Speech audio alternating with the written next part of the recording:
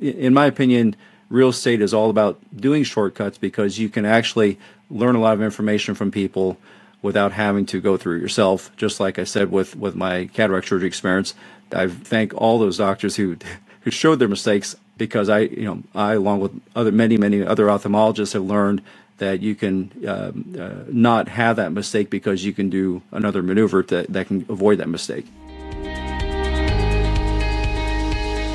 Welcome to your daily real estate syndication show. I'm your host, Jim Pfeiffer from Left Field Investors, a community dedicated to educating limited partner investors and providing a network and access to deals. I'm sitting in today for Whitney Sewell, founder of LifeBridge Capital.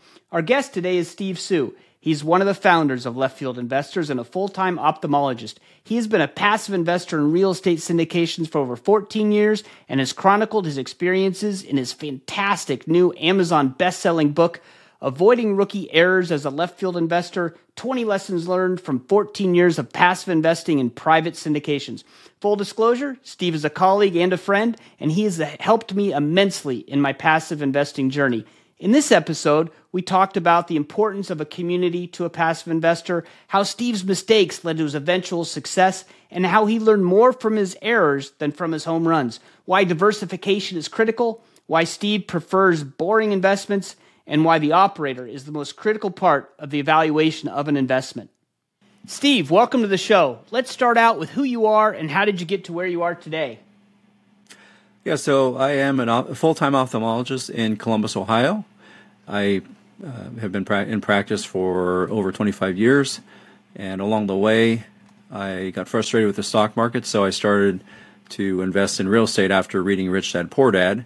My first investment in real estate was actually our office condo, which we built back in 2005. I got into some small residential real estate as well. However, I didn't feel like I was doing a great job as a landlord, even with property management, and had a lot of frustrations. So I ended up selling those as well eventually, and then I learned about the world of syndications. So I am currently in over 50 syndications right now, all the way from self-storage facilities to multifamily, resort properties, ATMs, industrial triple net leases, car washes, and even a Broadway show. So there's a lot of things you can do with syndication investing. Yeah, that's awesome. And, just full disclosure, we started Left Field Investors together, and you were one of probably the first person that I met that was also in syndications. And I remember the first time we met and you said, yes, I'm invested with this operator, and I'm actually also in this deal, and I was in the same deal with the same operator. And the sense of relief that I felt was just amazing, because I found somebody else who was doing the same thing. And so can you talk about, I think we should open up with this, can you talk about the importance of a community in investing passively? Because that's why we put Left Field Investors together. But I just remember kind of leaning on you because you were a little bit ahead of me in the journey, and just the sense of relief that, okay, this isn't a scam, someone else is doing it, this is legit. Can you talk about how community helps you as a passive investor? Absolutely, and I recall that conversation at the Starbucks very, very well, because you were the first person in the Columbus, Ohio area that I knew who was passive investing. I had been to some other meetings, however, I didn't know anybody in my hometown that was doing passive investing. So yeah, I think a community is extremely important, especially after having what Left Field Investors is essentially, in maybe in a different form, has been around for about 4 years now. It's been absolutely helpful for me. So my journey started in 2009 with syndication investing. I invested in oil and gas deals. I actually did 5 in a row with the same sponsor. I was getting some small returns with them. I thought, hey, this is really, really working, and I'm not doing anything. So I thought this is the way I want to go, because I'm a full-time physician. I don't have time to manage people or manage the manager and that kind of thing. So that's why I got frustrated with active investing. So I thought this is the great way to go. However, the problem with those first 5 oil and gas deals is it was essentially a Ponzi scheme. And I ended up losing all my money in that, other than whatever tax credits I got. And that was very frustrating. So fast forward a few years, I went to some seminars and learned a little bit more about syndication and educated myself. Read some more, read books, and that's kind of when podcasts also came into my life as well, and listened to a lot of syndication podcasts and real estate investing podcasts. And I still was not a very good syndication investor, in my opinion, because I was only with one syndicator at that time. And I think I've invested maybe in 5 or 6 deals with this one syndicator back in the 2015, 2016 timeframe.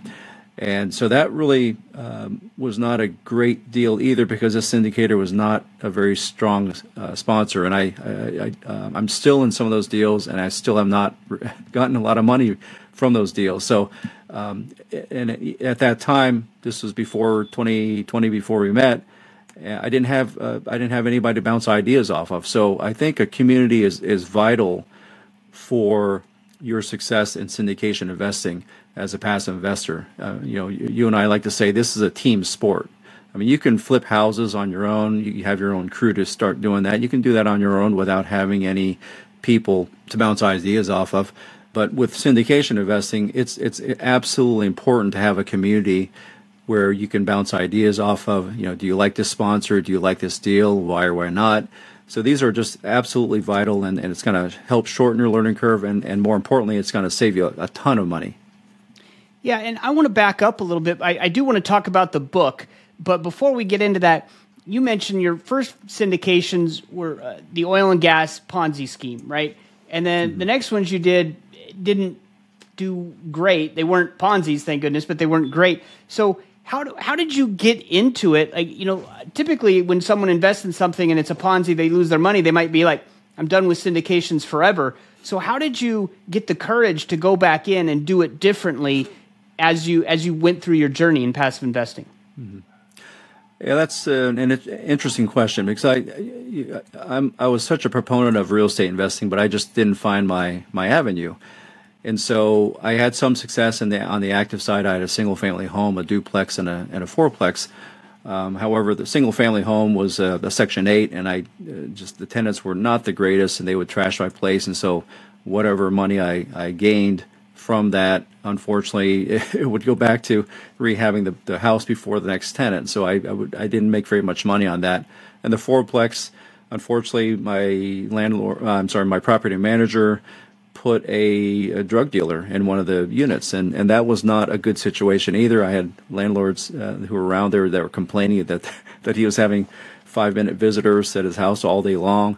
And then, frankly, they felt unsafe the tenants felt unsafe there. So, and I had a duplex in a college town where my son went to school, and that actually did pretty well, but it was still a little bit of a hassle because we had to make sure it was rented out 1.5 to 2 years before they actually moved in. So, and that was during COVID, and the problem with that was the cycle kind of got broken because of COVID, and so people weren't sure if they're coming back to school. People weren't sure if they were going to do housing on campus or off campus. So that kind of messed that up. But in the end, that actually did pretty well. But 1 out of 3 was not in real estate's not batting too great. So to go back to your question about how did I get the courage to go back into syndication investing? Well, I knew that if I wanted to do what I wanted to do in terms of real estate investing, I think I had to be as hands-off as possible. And just by listening to podcasts and going to these seminars and such, I learned that passive investing was probably the best way for me as a full-time W-2 worker to do this. And even though my first foray was absolutely horrible, I lost all my money. My second foray was not great, but it kind of gave me a glimpse into what was possible.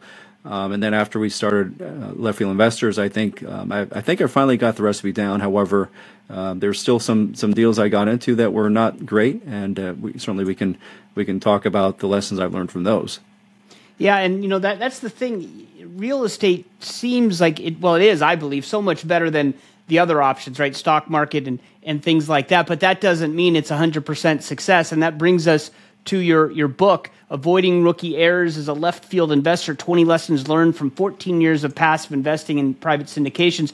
Why did you decide to write your book? Well, I think I learned a lot through investing in syndications and actively being a real estate investor as well. I've always enjoyed blogs, articles that talked about lessons learned, because I think you can really learn a lot from your mistakes. And in my book, I'm an ophthalmologist, so I do eye surgery, and I start off with talking about how I learned so much more from one error, mistake, that I did during surgery, unfortunately, and for that patient, I guess. But if you're a surgeon, you're going to have complications. However, through that one mistake or complication, I've learned so much more than, say, 100 surgeries that went perfectly well. So, and even at our national meetings, when we learn about cataract surgery or new things in cataract surgery, many of the talks are actually about how to avoid complications. And those talks are so helpful because I'll be sitting there thinking, oh, there's something just happened, and I'll remember a lecture that I heard at a national meeting that, oh, that doctor, that surgeon did this maneuver, did this, and it works great. I mean, I didn't have to deal with that complication because of what I learned from other people's mistakes. And so I wanted to write this real estate book so that people can learn from my mistakes, because I lost a lot of money. And if people can say, not lose money, that's certainly a lot better than trying to learn the hard way through trial and error like I had. Yeah, I completely agree with that. And, I look at it as it's kind of a shortcut, right? So someone coming in can learn from your mistakes and not make the same mistakes. But then on the other side, there's people that say, no, you don't want to have shortcuts in life, right? Because you want to learn the lessons yourself. I kind of disagree with that. I think you do too. That's why you wrote the book. So can you talk about why the shortcut is actually a positive thing, right? It's getting you to where you want to go without having to take that loss, right? Mm-hmm. Right. Yeah. People have a finite amount of money. And certainly if you start losing that money, it takes a lot more to get that money back. So, yeah, you don't shortcuts are great. I love hacks. I love all that kind of stuff. But sometimes it's not the best thing for everything. But when you're talking about your hard-earned money, you absolutely want to be as safe as possible with that money. You want to protect that money. But you also want to not have to go through trial and error and say, okay, well, is this going to work or not? And then wait 3 or 4 years and then you're hardly getting any returns. When you could have gone through, say, our forum and looked up that sponsor and said, oh, they're not doing a great job on these 3 or 4 deals, and so that's why I've stopped investing with them. Or so then you can actually learn from these comments and in forums and virtually networking or in-person networking by community can really help you in that respect, and so that you don't have to lose money. But yeah, in my opinion, real estate is all about doing shortcuts because you can actually learn a lot of information from people without having to go through it yourself. Just like I said with my cataract surgery experience, I've thank all those doctors who showed their mistakes live, in the lectures, because I along with many other ophthalmologists have learned that you can not have that mistake because you can do another maneuver that can avoid that mistake.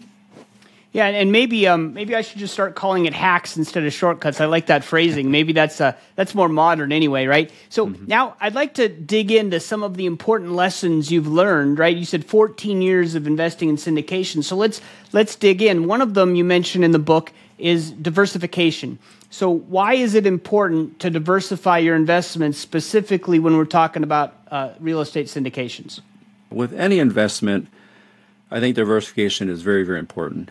Obviously, with mutual funds, if you invest in a fund, you're going to have dozens and dozens of stocks in that mutual fund. You look at the ETFs and such, those have hundreds of different stocks in them. So no one investment is going to be perfect, and especially in the stock market. In real estate syndications, it could be a great deal. You could have a great sponsor. But something like, if it's a floating rate loan like we've seen here lately, the rates can rise up quickly, and then now all of a sudden an experienced sponsor may be in trouble because they were depending on this floating rate loan to stay low, and now they have to deal with that issue. So if you had a diversified portfolio, then you can actually hedge your bets on things. So I talk about I think one of the important things is to make sure you diversify, first of all, by asset class, because multifamily may have a great year or a great number of years like it has. However, lately it's not doing so great in many cases. So if you had a portfolio of self-storage, mobile home parks, some ATM funds, maybe some industrial facilities, you could actually hedge those bets because they all come and go in different cycles. And then you can also diversify by sponsor. That was one of the biggest mistakes I did in my first foray into real estate syndications. I did 5 deals with that oil and gas sponsor, and I paid for it, unfortunately. And then my second kind of tranche of investments, I invested in 5 or 6 deals with this other sponsor. Haven't lost all my money yet, but I mean, I'm not really making any money either. So if I had just taken those, say, 10 or 11 deals and had 10 or 11 different sponsors, or maybe say 4 or 5 sponsors, I'd be in much better shape right now. Of course, we always talk about real estate being location, location, location.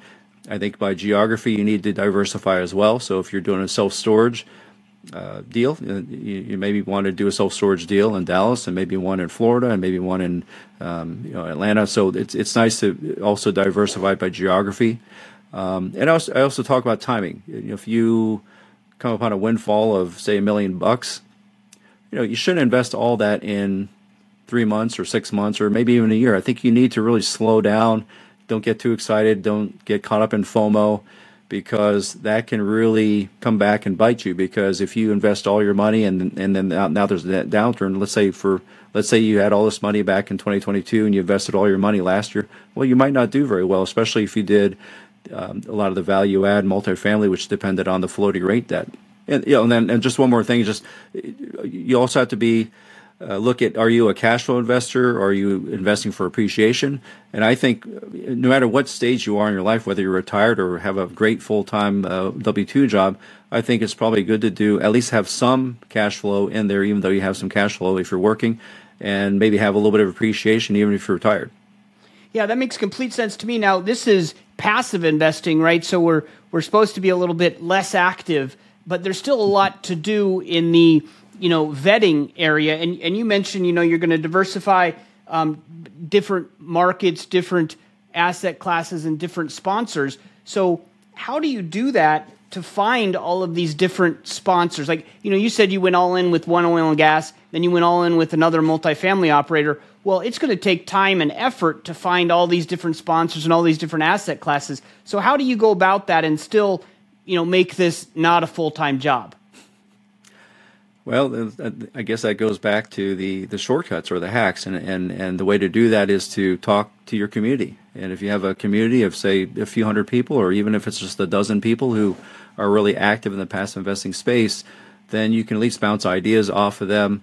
Hey, say, is X, Y, and Z sponsor a good sponsor or not? And they say, well, no, they're horrible. Well, I don't think you're going to invest with them. So now you just saved a lot of time talking to them on the phone for 45 minutes.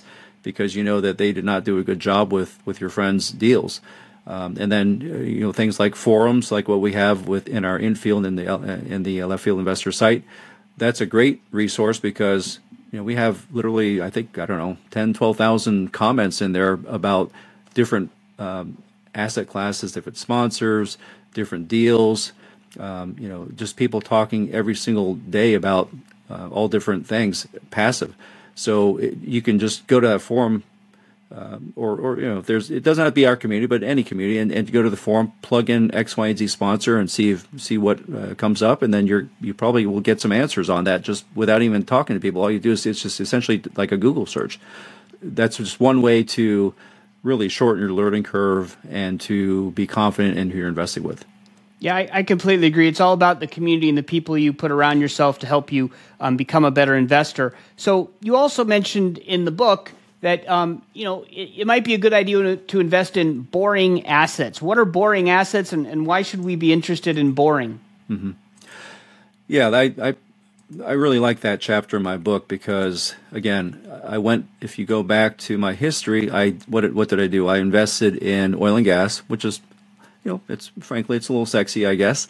And then I invested in resort properties, one in Puerto Rico, one in Costa Rica, coffee farm in Panama. That all sounds really cool. Well, ask me how much money I've gotten from those. It's a big zero. So those are really cool asset classes. However, in the end, you want something that's cash flowing, because every dollar you get back, whether it's a monthly distribution or whether it's a quarterly distribution, you're de-risking your investment. So I think that you have to look at these so-called boring asset classes, these Main Street assets like multifamily. People need a place to live, and apartment buildings are a great asset, not only for the community, but it's great for the investors as well in general. Self-storage. Talk about boring. I mean, it's just a garage door in front of a 10 by 10 room. I mean, it's that's extremely boring. But in general, it cash flows well, and if the sponsor does it right, you can actually get a lot of forced appreciation, just because a lot of times they're in an area where they can actually expand and put in more units. So at the end, you have a lot of forced appreciation, and you can get a really pretty nice equity multiple at the end because of that. Mobile home parks, again, it's one of those asset classes that you don't think about if you're not in the space, but in general, the cash flows really well. And again, if depending on the operator, they can run a really tight ship and really give you a good run on your money there. That's excellent. And so I want to go through one more of the chapters or the topics in the book, and that is the operator. Why is the operator the most important part of a syndication and the most, the main player, so to speak? Yeah, there's a lot of terms thrown around. If you're not familiar with syndication terminology, there's the sponsor, syndicator, operator, GP or general partner, and all those can mean pretty much the same thing. However, I personally like to use the term operator because to me that they're in the operation business. They're actually doing what you think the syndicator should be doing, right? So, but there are many capital raisers out there. There are many sponsors out there who actually may not have much to do with the day-to-day business of the actual asset. So, for example, ATMs. If you invest in an ATM right now, you're not going to go to the ATM company itself and put down your money. You're actually going to go through a capital raiser most likely. And they're really going to have zero say in the ATM operations because, frankly, they have no idea what they're doing in the ATM operation. They're just raising money for this operator. Same goes with multifamily. We always talk about, are they vertically aligned or not in terms of the syndication company. If they are not vertically aligned, they're going to have third-party management. And so what does that mean? Well, if there's a syndicator, X, Y, and Z syndicator, they could be raising the money, they could be talking to the bank, doing all the legal paperwork for the PPM, the operating agreement. However, they may not be the boots on the ground on that multifamily deal in Plano, Texas. But in my opinion, you should not only talk to the sponsor, but you should also talk to the third-party management group because they are the ones who are running the show on a day-to-day basis. And if they're not a good manager, they're going to waste a lot of money. I remember I actually talk about it in my book where one of my sponsors that I invested with changed their property management. I think about a year after I invested in, and the occupancy went from 70-some% up to 90% within a few months. I mean, that's a huge deal when we're talking about commercial real estate. So I think you really need to vet not only the people putting the paper together, in other words, a syndication team, but you also need to see or vet out who is actually making the key decisions on a day-to-day basis on the ground. And that, in many cases, that's the management team. So you have to really make a couple of phone calls when you want to invest in a deal. Yeah, that's great advice because often the first person you meet when you're trying to vet an operator or a GP syndicator, it's not really the operator. So that's perfect advice. So I want to get into you've been doing this for over 14 years, investing passively, and you've learned a lot, obviously, from that fantastic book. So how has your investing philosophy changed over those 14 years from all the lessons you've learned? I know that since I've met you, I've become a much better investor, partly because of my relationship with you and partly because of the community we've built and how much I've learned from everybody in that community. So can you just talk a little bit about how your investing philosophy has changed since you started? It's absolutely changed from when I first started. Obviously, I already talked about the fact that, I diversify by sponsor especially and by asset class. So that's one of the biggest things. I think one other thing that I've looked into more lately, especially since I have a family tribe with my brother and my father, is that we look at more cash flowing deals. So before I was more about the appreciation play because, frankly, I do make a decent income as a physician, so I don't need the day-to-day or the monthly cash flow, but the appreciation would be nice. But since I've done this family tribe, especially with my dad being in his 80s, and my mom, I don't want to be too cavalier about investing in just appreciation plays. So we've really looked at syndications where there's a lot of good cash flow. So we've looked into more debt funds and those kinds of things, or deals with like an industrial triple net where they actually give pretty nice cash flow on a monthly or quarterly basis. So that's changed a lot as well. I was also a really big advocate of single asset deals. And I think this is, and I'm certainly not opposed to single asset deals. I still invest in those. However, I'm much more friendly about investing in funds myself. And the reason for that was because I really like to dig into the numbers of the deals, as you know, Jim. However, with funds, you can't really do that, and it's really more based on the sponsor and their track record and frankly, their trust. So you really have to look at the sponsor and vet them very, very carefully because you don't know what they're going to be buying down the road. So you have to get examples of what they plan to invest in. But again, in terms of diversification, if you invest in a fund, that's going to automatically diversify you, at least maybe geographically, maybe not by asset class, but that's going to at least diversify your investment. So that's those are some of the things that I've probably changed over the last several years. Well, we appreciate you sharing that with us. And I have to say, I know I'm biased because we work together and we're both founders of Left Field Investors. But, Avoiding Rookie Errors as a left field investor is probably the top book I recommend. Well, it definitely is now the top book I recommend because it's just such good information for a beginning investor or an expert investor because you can really hack your way into becoming a better investor and learn from others' mistakes. And I made a lot of those same mistakes. So just reading that book a couple of times, it really cemented that. So really appreciate you writing the book and sharing it with us. If listeners are interested in learning more about what you do, in buying the book or connecting with you, what's the best way to do that? Well, my email is probably the best way to get a hold of me. It's steve@leftfieldinvestors.com. Of course, we have our website, leftfieldinvestors.com, if you want to get a bunch of great free resources. And, of course, we encourage you to join the infield where you can join our private forum where, frankly, that's, I think, where the most infielders would talk about the best benefit there. And you can buy the book either through a link on our website on leftfieldinvestors.com under the book section, or you can just go directly to Amazon and just search my name or search Avoiding Rookie Errors as a left field investor. Excellent. Well, Steve, thanks for being on the show. We really appreciate you. Thanks for having me on, Jim.